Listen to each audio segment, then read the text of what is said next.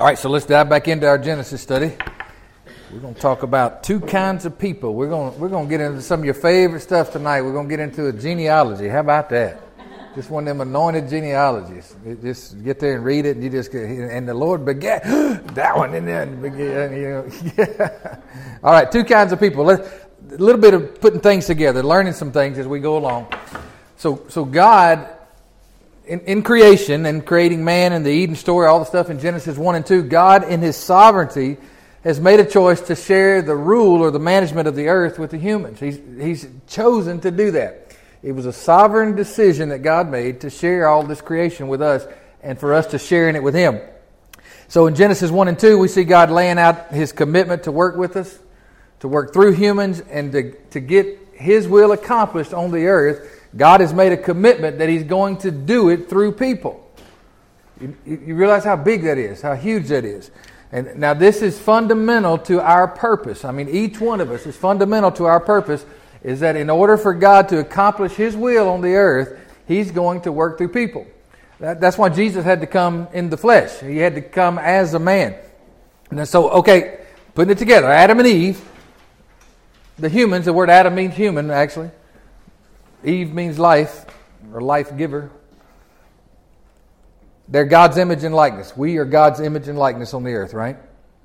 We're God's managers, God's delegated authority. I like to say it like this. We're God's representatives. We are to represent God in the earth. Right? Co-laborers. Paul uses that word, co-laborers, together in Christ. Co-rulers with God. Now that's huge. And much of what God does on the earth must go through human beings. Not everything, but a lot of stuff that happens has to go through human beings. God just made it that way. Okay? And this is still true today. Now, put it all together. Okay? So why does God need us to pray? You ever think about that? Because some folks have a theology or understanding, a thought that, well, God's going to do what God wants to do regardless of what I do or not. Well, that's not the case. I promise you that's not the case. Now, ultimately, in the whole scope of things, God's will is going to be done. He's going to have His plan and purpose. He's already charted it out, actually. But when it comes, like that one passage says, it's God's will that none should perish, but that all come to repentance. Is there anybody perishing? Yeah, millions of them. So why does God need us to pray? And I hesitated to use that word need because we think about God not having any need. But actually because of that sovereign decree He's made over us humans that He's going to work through us, God actually needs us to pray in order for Him to get involved. Because we're working with Him and He's working with us. He desires, but He also needs us to ask Him to be involved in situations. Now, He can obviously do what He wants to do, but He has chosen to come through us in a lot of the affairs of our lives. Okay? So, you ever thought about that? I mean, God needs us to go and minister to people. I mean, angels could do a lot better job. You know, I mean, if an 8-foot angel stands in somebody's living room, it's probably going to get their attention a little bit. But God chooses, and He says, you know what? There's somebody at work that needs a little encouragement, a little help. So God lays something on our hearts, puts them in our mind. We text them, we call them, we do whatever. Why us? It has to do with that Genesis 1 and 2 thing. God has chosen to work through us. Why does God need preachers? I mean, I promise you, an angel could preach a lot better than me. Why does God need preachers and people to proclaim? This is how He has chosen to work in the earth. He needs us to do good works, to care for creation, to care for people. Because when He made that decree about us being His image and likeness and co-rulers, He bound Himself up with us and the work that He does on the earth. One passage says that God doesn't do anything unless He says something through His prophets. You know, it's wild. So you think about that. Why does God need you to pray? Let me say it like this. God needs you to pray so He can get something done. And communicate with it.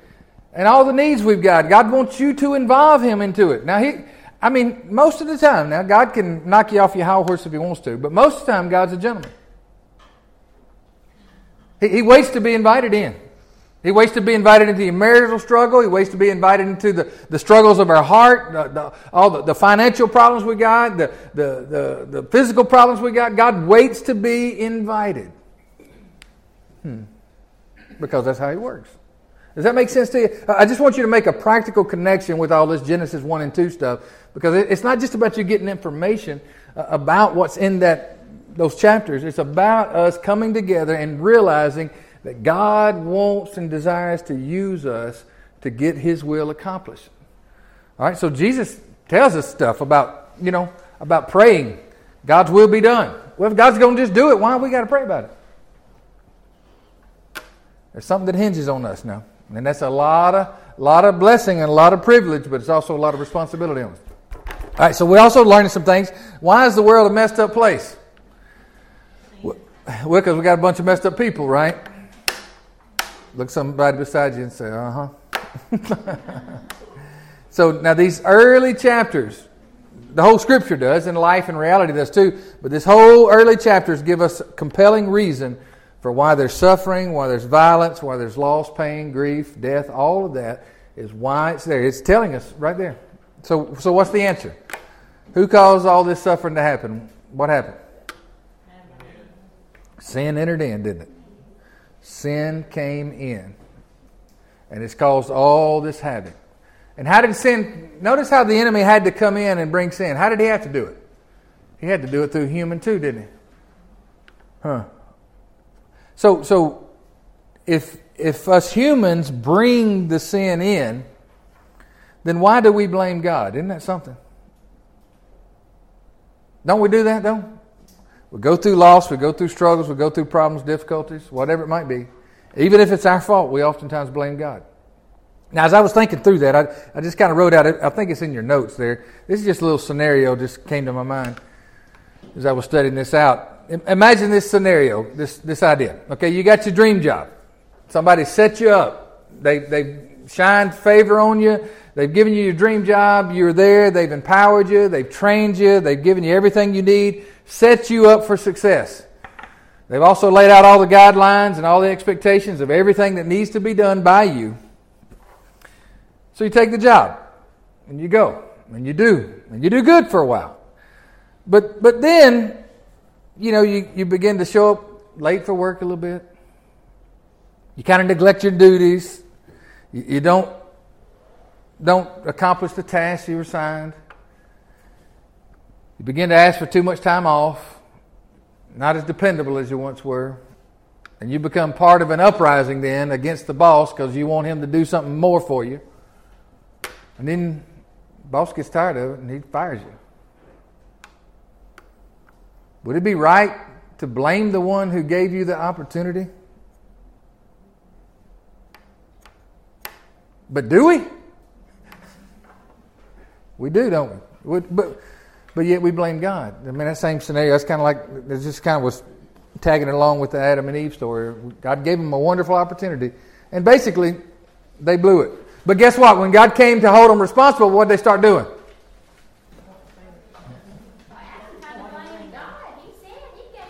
Yeah, they started shifting blame all over the place. Adam said, the woman you gave me. Eve said, the devil made me do it. Right? We're always shifting blame. All right, so now, let's get into Genesis 4. Let's get some new territory. I think we read through this last week, but we just didn't talk much about it. So 4:16 of Genesis. Let's just read 16 through 18. So what's happened with Cain? What has Cain done? Where we ended up last week. What's Cain done? He's just cold-blooded, murdered, killed his brother out of rage, anger, hostility. God came to him, remember? God came to him to straighten this mess out. Before it ever happened, God came and said, look, man, if you did right, it'd be good with you. Everything would go good. Cain goes away from there, stews a little bit more. He and his brother one day out in the field. Cain rises up and kills his brother Abel. So God levels a judgment out on Cain. And this is after that judgment. All right? And it says, verse 16. Then Cain went out from the presence of the Lord and dwelt in the land of Nod on the east of Eden. And Cain knew his wife, and she conceived and bore Enoch. And he built a city. Cain built a city, and called the name of the city after the name of his son Enoch. To Enoch was born Irad, and to Irad begat Mehujael, and Mehujael begot Methushael, and Methushael begot Lamech. All right, let's get a little information on that. Let's kind of unpack some of that. So, we got some information about Cain, some details about Cain. All right, so this is after the murder. Abel's blood's already cried out. God's judged him. This is after the murder. Cain is left to wander in Nod. Now, that's an interesting statement. Cain's left to wander in the land of wandering. It's like he's out in the wilderness. He's gone. I think it's saying more than just the geography of the thing. I think it's saying to us that because of what Cain has done and has not been repentant for it, he's a lost soul. He's a restless soul, and he's sent out in a real restless world. He's lost. Old boy said he's lost as a ball in high weeds. He's lost as a goose in a hailstorm. So, and he's exiled to a kind of hell, literally. Okay? Did you see the little phrase right there? What was the phrase in verse number 16? And Cain went out from the presence of the Lord. Now think about this. He knows about the reality of God. God's already had a long conversation with him. He knows about the reality of what his mom and daddy were all about and what the garden was about. He knows about all of that. And now Cain, the family's already been exiled out of the garden. And now Cain is driven further away from the presence of the Lord. Old boy's saying he's out there now. He's way out there in left field. He's gone. It's kind of a hell. In fact, that's the real picture of hell. All the idea of darkness is the idea of God's not present. You see, we don't have that concept too much in our lives, because even when we get mad at God or we rebel or we sin, God's still around. But to live a life absent from the presence of God, I mean, that's what hell's going to be like. He's marked by God. We don't know what that is. God marked him somehow. There's all kinds of theories, from the outlandish to the crude to the terrible. Why did God mark him? It's a little bit of a mercy, right? He gets married. Who in the world did he marry? Janice, who did he marry? You're supposed to tell us. Married his wife. Now, here's a better question. Here's a better question. Who would marry Cain? Good gosh. Who would marry Cain? That poor girl. But he gets married. Evidently, Adam and Eve had other children, and their children had children, because we're not sure the time span of ages and days, how long it's been. He gets married, has a son. His son's name is Enoch. Okay? Now, this is another Enoch. This is not the Enoch. We're going to talk about the good Enoch later. Okay? This is Cain's boy Enoch. And now Cain builds a city. Okay? So what does he do? Okay? He's out in the land of wandering, and he picks him a spot. He says, I'm going to just settle here. And he tries to settle himself. That's what I feel he's doing. He's trying to settle himself and all that restlessness. But you know what? Wherever you go, that's where you are. You know what I'm talking about? Wherever you go, that's where you are. Wherever you go, there you are. Yeah, that's what a buddy said. You can run from me, but you can't run from you. So he builds this city, and now people are going to unify in this city. And we're going to get some interesting details next that technology is going to increase. All right? It's kind of neat what the Bible has to say about all this. So let's go to 19 through 24. A little bit more text. So a guy named Lamech enters the story. He's going to be quite the character. Then Lamech took for himself, what? What did he take? 2 wives. One wife and another. What's wrong with him?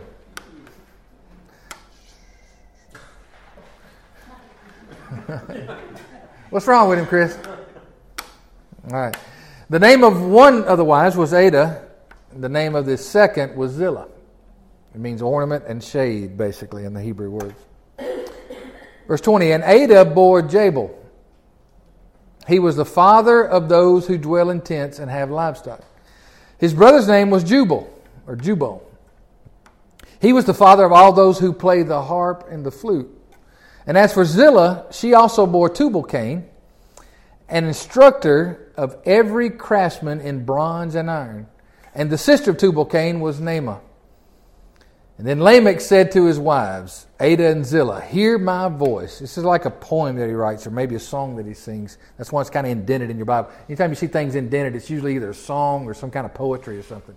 Okay? Wives of Lamech, listen to my speech. For I have killed a man for wounding me, even a young man for hurting me. And if Cain shall be avenged sevenfold, then Lamech 77-fold. Okay, what in the world is all of this? We got some interesting details. We got some details about the development of civilization. All right, so now you're going to see that this Genesis story is far different than the theories that they put in your science books at school. Okay? And why we have deviated from these things, we just do it to our demise. That's all. That's all I can tell you. Cain was a farmer, right? He knew farming. In fact, that's how we met him, right? He's bringing a offering of produce, some of his crops, to the Lord. That's how we met Cain. Cain's a farmer, and he built a city. All right, now, in verse 20, it talks about it's actually one of the grandsons, I think it is. It's one of the family members of Cain. This guy, he is like the father of raising livestock. He's like a shepherd. I mean, they got kind of nomadic public land, basically. It's still over in Israel like that, public land today. You walk those hills over there and you'll see guys with shepherds and sheep and camels just roaming everywhere. Seen a bunch of them. So these guys are raising livestock. Cattle, sheep, goats, all that kind of stuff. Right? Verse 21, it talks about the development of music. Isn't that interesting? That one of these children is like the father of music. And he invents stringed instruments and wind instruments. That the word right there is a flute. That's kind of interesting. Then verse 22, there's the development of metalworks with copper, brass, and iron. All these, this technology is being developed for tools. Because what? I mean, they're learning. What's a farmer? It'd be good to have a metal plow, wouldn't it? Be good. That stick keeps breaking. Be real good. And likely not just metalworks for tools, but likely for weapons. Because the violence is increasing exponential now. All right, now think about this now, because this Genesis story is telling us something far different about the development of society and civilization and humanity than what we hear in the evolutionary theories. You know, the evolution theories, we hear all these things that people are crawling up out of a slime pit, and then they just kind of each stage they just get bigger and bigger, or stand more straight up, look less like an animal, shed their hair. Yeah, you know, we've been taught that, okay? But this is a far different portrayal. How did humanity start? Well, we started cultivating. Adam was no dummy.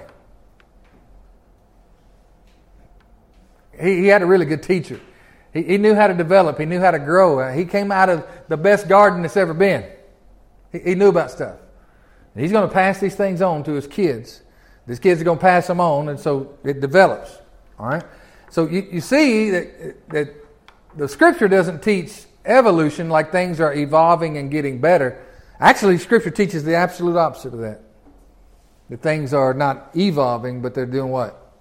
They're devolving. They're spinning downward. Okay? Now think about the metalworks, because, you know, we all got the deal, you know, we've seen the cartoons, we've seen the shows, the movies or whatever. The caveman, he sparks two flint rocks together and boom, and he discovers fire. And he beats on his chest and jumps around, you know, that kind of thing. And then another one makes the wheel or whatever. It doesn't portray it like that in Genesis now. And see, what you have to just make up your mind is what story you're going to believe.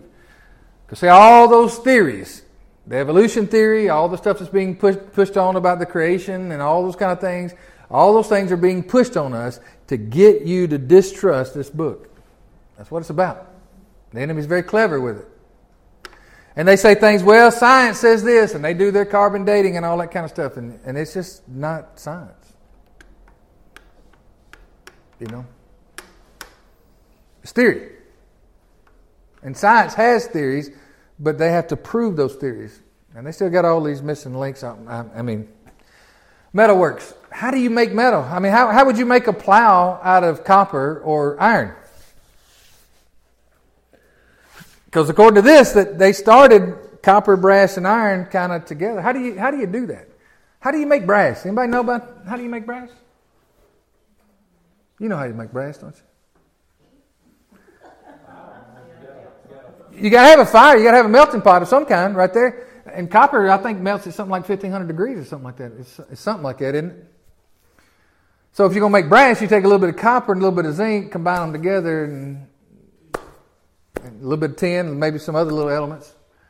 So what does that tell us about, how did they figure that out? Because where's that copper? Where is that copper? Where does it start? It's in them there hills, isn't it? And I've been to Solomon's copper mines. It's pretty fascinating. These hills are like orange. Orange is kind of copper color, I guess. The copper color. And you see the fire pits and stuff that they made that during Solomon's day. This is where they got all the copper in Solomon's day. It's pretty fascinating. Not just like I learned all that when I was over in the Holy Land one time. But that's a little different picture. I just wanted you to see that, right? So we're introduced to this character named Lamech. Okay, there's another person that's going to be named Lamech later on, and they seem to reuse these names. The baby name book wasn't very big, and they would just change. Did you notice how when we were reading some of the names, they just changed a letter or two? We're introduced to Lamech. He represents how humanity is accelerating in the wrong direction. Lamech is absolutely... Okay, so now we got Adam and Eve who disobey God. Next generation with Cain, what does he do? He kills his brother. Now what's Lamech going to do? Well, he's going to kill two people. I want you to see this devolution, devolution, devolving, this downward spiral. In fact, the violence is going to get so bad that by the time Noah comes on the scene, God said, I've had it with him. Violence has covered the whole earth. I'm wiping it out. Okay? So now, what did you say about Lamech? How many wives did he have? So he introduces polygamy. He's the first one mentioned that has more than one wife. Now, we know that practice kind of gets out of hand, but you know what? If you read the Bible story, anytime there was more than one wife, it never went good. It's double trouble if you got two of them. It's trouble if you got one. No, I'm sorry. I'm sorry. It's double trouble if you got two, right? Okay, so God put Adam and Eve together, and he said, the two shall become one flesh. So two become one. What's three become? Yeah. Yeah. And they didn't have Prozac and all that back then.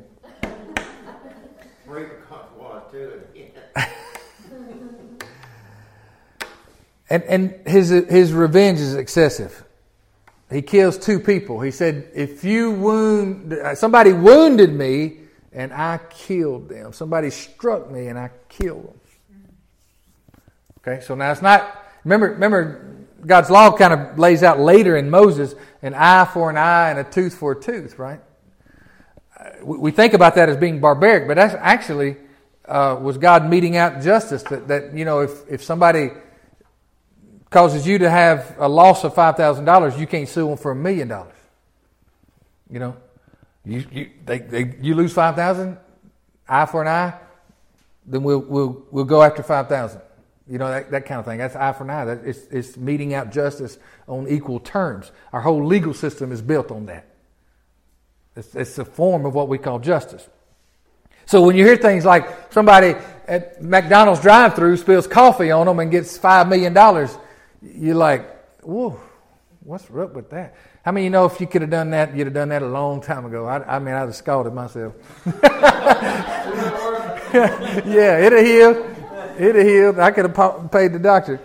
Anyway, so he kills two people, and not only kills them, but do you hear him being braggadocious about it? I mean, he calls his wives together and says, let me tell you, don't mess with me. That kind of thing. So Lamech is the guy who, more so than anybody at this point, is doing what's right in his own eyes. He's going to do it his way. He's going to mete out justice on his terms, no matter what. And now here's a real issue that I got with the guy.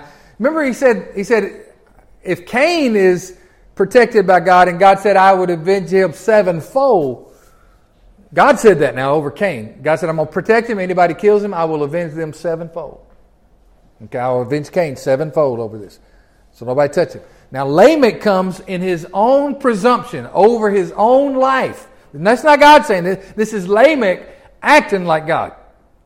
And he says, now if Cain was protected sevenfold, then Lamech will be protected 7 times 70.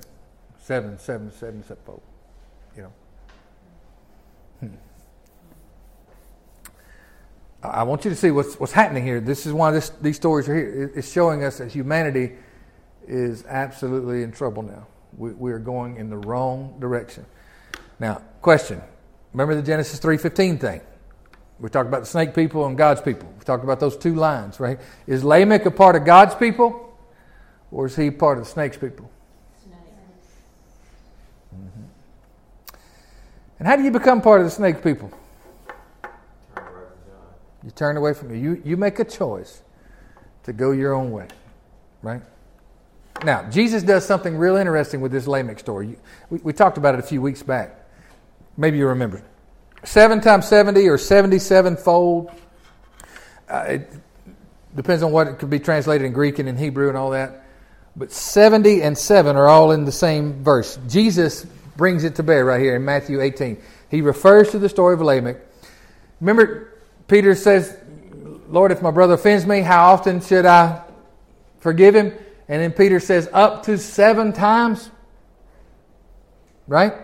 And Jesus says, no, not 7 times, but up to 70 times 7. And it's almost sure Jesus is making a reference to this particular story. And then Jesus goes into teaching that parable we taught that Sunday of the unforgiving servant. Remember the guy who had been forgiven these millions of dollars, and then he found somebody owed him just a little bit of money, and he had him thrown in prison. The king heard about it and said, no, that ain't going to roll with me. Remember that? That's where this phrase comes in, this reference to this story. So here's the thought. What Jesus wants is a group of people in the earth who are as devoted to forgiveness as Lamech is devoted to revenge. That's what that 70 times 7 is about. What Jesus says. Because it's like an odd number. What are you saying? 70 times 7. I'm sure Peter went. And somebody leaned over and maybe Matthew said, he's talking about Lamech. So what's Jesus doing? He's talking about this idea of forgiveness versus this idea of revenge and violence and striking back. Jesus is saying that he is raising up a whole new kind of human being. We've got all the stories of all the bad. I'm raising up a whole nother kind of human who values forgiveness. All right. Questions, comments about Lamech before we go? Any further? Anybody? Lamech, Cain, all that stuff we just talked about? Anybody? So that was kind of a little bit of Cain's genealogy. It was just a real brief genealogy is what that really was right there. Cain's part of the snake people. Now that doesn't mean everybody that's in his line is part of the snake people. But Lamech is for sure. All right, so now, verse 25 and 26. Some more text. Adam knew his wife again, and she bore a son and named him Seth. Not sure how much time has passed since Cain and Abel, but I'm sure it took a while for that mother heart to heal, don't you think? My goodness, she lost 2 of her boys in one fell swoop right there. They've had other sons and daughters that are not mentioned in the text. It just says it later on in chapter 5. God gives them a son named Seth, and this is what Eve says. For God has appointed another seed for me instead of Abel, whom Cain killed. And as for Seth, listen to what it says about Seth now. To him also a son was born, and he named him Enosh. Then men began to call on the name of the Lord. You see the contrast? Lamech and Seth. Snake people, God's people. You see the deal? And what God say about it? What's going to happen between the... I keep saying it like this. I just like saying the snake people. You know what's going to happen between the snake people and God's people? What's going to happen? It's going to be a fight. It's going to be a constant battle, constant war. All right? We've already seen it with Cain and Abel. All right, so now, here we go. So 5:1 through 5. Let's pick that up. A little more text. And I'm not going to read the whole genealogy, so you can just relax. I do recommend you read the genealogies. There are almost always nuggets of stuff in there that would just be a blessing. You know the prayer of Jabez. Remember the prayer of Jabez that came through years ago and all that kind of thing? You know that's embedded in the genealogy? A guy found it, wrote a book about it, and made $50 million off of it. You never know what you find in a genealogy, so read some of them. I mean, I know it's hard to pronounce it, and, just get hooked on phonics and just pronounce them out and keep moving. All right? So now, by the way, why are the genealogies in the Bible? There's several of them. It ties us to history to let us know that this is not fictitious. This is not just some kind of fables that's told. It's actually rooted in human history, right? That's one of the main functions of it. But especially this genealogy right here, and what we read in chapter 4, it's giving us the two lines. Okay. So now, by the time we get to Jesus' story, there's three really, one real brief one, and two other genealogies. One in Matthew. Matthew actually starts off his gospel with a genealogy. I mean, how you going to write a book and start off with all these names listed? Why did he do that? Well, when it comes to Jesus, the genealogy is saying this is a guy who's connected. He is connected, and we need to hear him. He's actually Jewish royalty. That's what Matthew and Luke are trying to tell us, all right, with the genealogies. That you want to talk about how important somebody is. Two things you can talk about. And the gospel writers talk about both of them. You talk about their lineage, and you talk about the works that they do. And the gospels kind of wrap the whole story around that idea. All right? So now, this is going to be familiar to you. It's kind of a repeat. All right? This is kind of one of the dividing chapters right here. We're completing one section of the first part of Genesis. This is the book of the genealogy of Adam. In other words, this really was how we'd say this is the book on Adam. In the day that God created man, He made him in the likeness of God. He created them male and female and blessed them and called them mankind in the day they were created, or called them human in the day they were created. And Adam lived 130 years, and he begot a son in his own likeness after his image and named him Seth. Now, something you're going to learn about the genealogies. It doesn't name everybody. It's not like a family tree. You had stuff you're doing with your family tree, and your goal was to kind of find everybody, wasn't it? I mean, you're finding all the connections and, the good, the bad, and ugly, right? You just dig it all up. Bible genealogy is not about that. It's about specific things that God wants to highlight about certain people. I mean, who is not in this genealogy that we know of already? Cain and Abel. They're not in it. They skip straight to Seth. Okay? Now, look what else it says. And Adam lived 130 years. Man, how would you like to have a kid at 130? And begot a son in his own likeness after his image and named him Seth. After he begot Seth, begot is just to have, like to birth. After he begot Seth, the days of Adam were 800 years. And he had sons and daughters. Had a bunch of them. So all the days that Adam lived were 930 years. And what? What does it say? And he died. It was a sad day on the earth, to some regard. Adam died. 930 years of living. Now, let me ask you this. All these stories that we got about creation, all the story we got about the Eden story, The story we got about Cain and Abel. Where did those stories come from? How did they get passed down? Adam. Stories we just read about Cain's descendants and that would have been Adam's grandbabies and all that kind of stuff. How do we know all that? Well, Adam's the one that passed that information on. Now I'm speculating, but that's almost certain. And the Holy Spirit said, I'm going to put that in the book. I'm going to put that in my book. All right. So now, we're not going to read the rest of the genealogy, but Adam died, and he died. Why is that significant? Well, over in chapter 2, God says, the day that you eat of this tree, you will surely what? You will be doomed to die, is maybe a better way we'd understand it. Him saying, you're going to, because he didn't drop dead. But 930 years later, now I don't know how long Adam actually lived in the garden. He could have lived 1,000 years in the garden for all we know. And then all this other stuff happened. I don't know. But from that point, when he ate of that fruit until that's 930 years. That's the way I understand it. And it says, and he died. And if you've read that genealogy, which the Bible's really meant to be read out loud in congregation like this. It's meant to be read out loud. You'll see that phrase, and he died. It's like a drum beat that goes all the way through. Verse 5, and he died. 8, and he died. And he died. And he died. And he died. And he died. And he died. And he died. 1, 2, 3, 4, 5, 6, 7, 8 times in chapter 5. Why would God put something like that? What's he letting us know?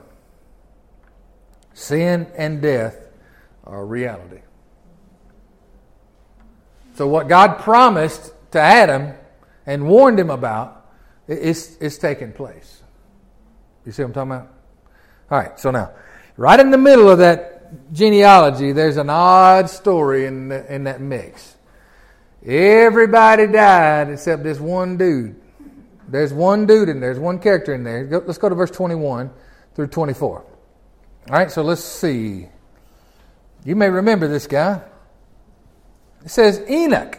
Okay, now it's a different Enoch. Cain's boy was named Enoch too, but that's a different dude.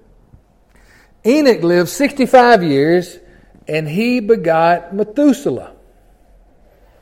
And after he begot Methuselah, listen to what it says about Enoch. Enoch walked with God 300 years and had sons and daughters. So all the days of Enoch were 365 years. But what do you notice all of a sudden about 365 years? What's that? If you've been reading the genealogy, everybody else is living 930, 900 this, and the big numbers. He only lives 365 years. He was just a whippersnapper. You know what I'm saying? He's just a young whippersnapper. Still wet behind the ears. Oh boy. Look at verse 24. That's what I want you to see. And Enoch walked with God. And he was not, for God took him. Well, what do you think? Tell me what you think about that. Enoch walked with God, and he was not, for God took him. What do you think happened? He was a godly man, and the Lord just wanted him. He was a godly man, and God just took him. So everybody else, and he died. You get to verse 24 with Enoch, God just took him. Just took him. There's another guy in the Bible, God just kind of took him. Who's that? Remember that guy? Elijah. God just took him, a chariot of fire. So you know what happened? I'm going to sound like my daddy in my mind, because I heard my daddy tell this story 100 times in through his life in ministry. You know what happened? Enoch and God were walking one day, and they were just talking, having a good time talking, and God looked over at Enoch and said, you know, Enoch, it's closer to my house than it is yours. Come on home with me. God just took him. And God took him. Now, so, get some ideas about Enoch. So he walked with God. He walked with God. So you see, there's going to be a group of people on the earth who are like Cain and do their thing. And then there's going to be other folks on the earth that's going to walk with God. You know what? I just think God got so much joy out of Enoch. Now, what have we seen God walking with anybody before already? Adam and Eve in the cool of the day. God would come in the garden and walk with them in the cool of the day, right? And God took him. Just snatched him out of here. Just raptured him out of here, you know what I'm saying? Just come on home.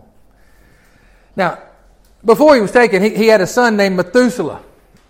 Now, what's Methuselah famous for? He's the oldest man. Anybody know? Free parking.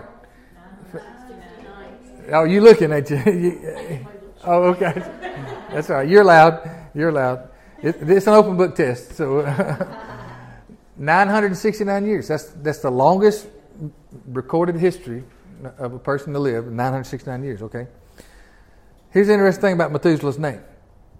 If you take out the compound of his name, the Hebrew compound of his name means this: when he is dead, it shall be sent. Like an arrow sent. It shall be sent. When he is dead, it shall be sent.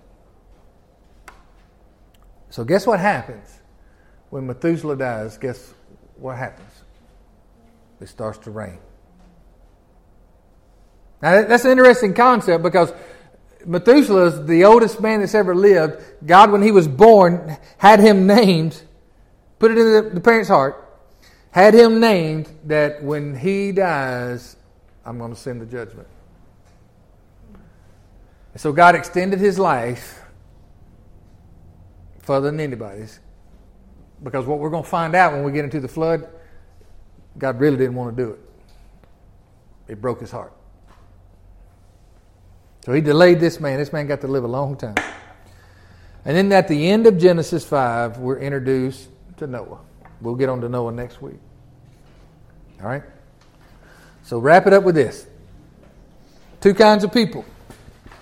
It's kind of how we started this idea. Two kinds of people. We've talked about that before. Two kinds of people that's laid out here in chapter 4 and 5. You got the Cain and Lamech types. That's snake people, right? They're the people that say, my will be done. That's them. Then you got Seth. When Seth came on the scene, it said that's when people began to call on the name of the Lord. They began to talk to God again. And then you got Enoch. Enoch's a man that walks with God. Then you got Noah. He's a man that also going to walk with God and is upright in all of his ways. You got God's people. So you got the snake people and you got God's people. You got people that say, my will be done. Then you got this group over here that says, thy will be done. Two kinds of people on the earth. Right?